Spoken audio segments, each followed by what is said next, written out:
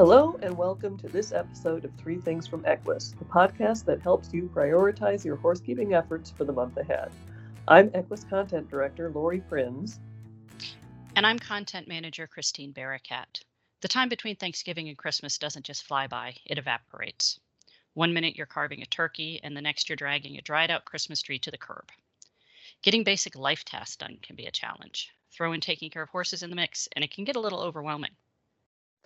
At this busy time of year, it's okay to make your grooming sessions a bit shorter, or perhaps spend a little less time cleaning your tack. But there are a few chores you don't want to let go because the consequences would be dire. The first of these crucial tasks is making sure your horse stays hydrated this month, and all winter long. Hydration this time of year isn't just about a horse not being thirsty. It's the key to preventing winter colic. There's a proven connection between reduced water intake and increased incidence of impaction colic this time of year. Here are a few tips to ensure your horses keep drinking this winter. First of all, keep buckets and troughs ice-free. Don't assume your horse will break through even a thin layer of ice to get a drink, or that he'll drink water that contains chunks of ice. Many horses won't do either. Invest in an insulated bucket or an immersible heater to keep your horse's water from freezing. If you have automated waterers, check them daily. Frozen lines, electric short circuits, or simple mechanical failure can cause an automatic waterer to run dry, and you may not notice it until your horse is dangerously dehydrated. Even though you aren't dumping and filling buckets this time of year, make it a habit to check the function of every automatic waterer on your property every day. You can also feed warm, soupy mashes to get your horse to consume extra water. Skip the traditional bran, however. Suddenly adding that to your horse's diet can lead to colic. Instead, wet your horse's usual feed with enough hot water to soften it into a moist mash. Feed it once it's cooled slightly, but well before it begins to freeze. Just like your passion for horses never fades, neither does Horse Week's brilliant content. Join us each week on Tuesday night at 7 p.m. Eastern for new Horse Week favorite re-releases between now and Christmas.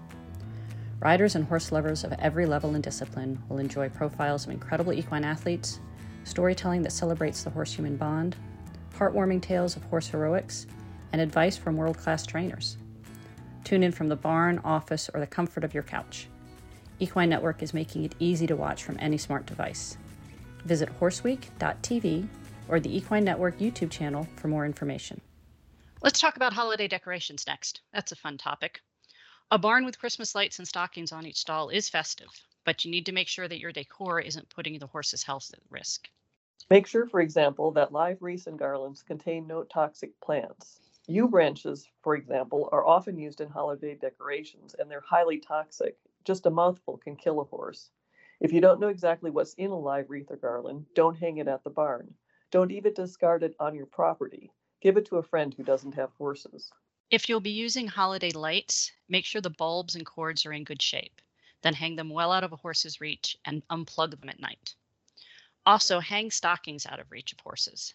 Not only will a curious horse destroy the stocking, but any fabric or plastic he ingests in the process could lead to colic or choke.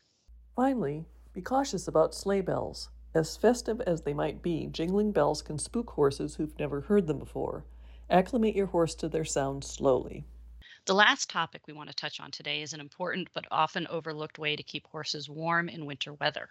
Of course, blankets and shelters will go a long way to keeping horses warm, even when temperatures plunge well below freezing. But what you feed can also help. Specifically, hay can help keep a horse warm, much more so than grain.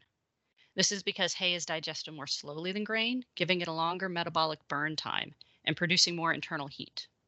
Feeding your horse hay, and lots of it, will go a long way to keeping him warm. Ideally, your horse will have continuous access to hay during the winter months. That's not always logistically feasible, but it's a good goal to shoot for. If you're worried about your horse gaining too much weight as a result of eating too much hay, talk to your veterinarian about adjusting the hay to grain ratio in his diet, or perhaps changing the type of hay you're feeding to avoid excess calories.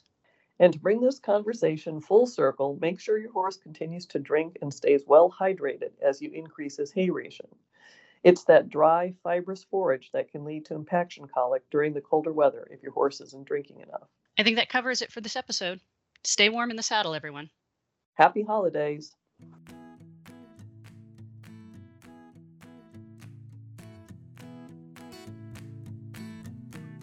The The Equus Three Things podcast is a production of the Equine Podcast Network, an entity of the Equine Network.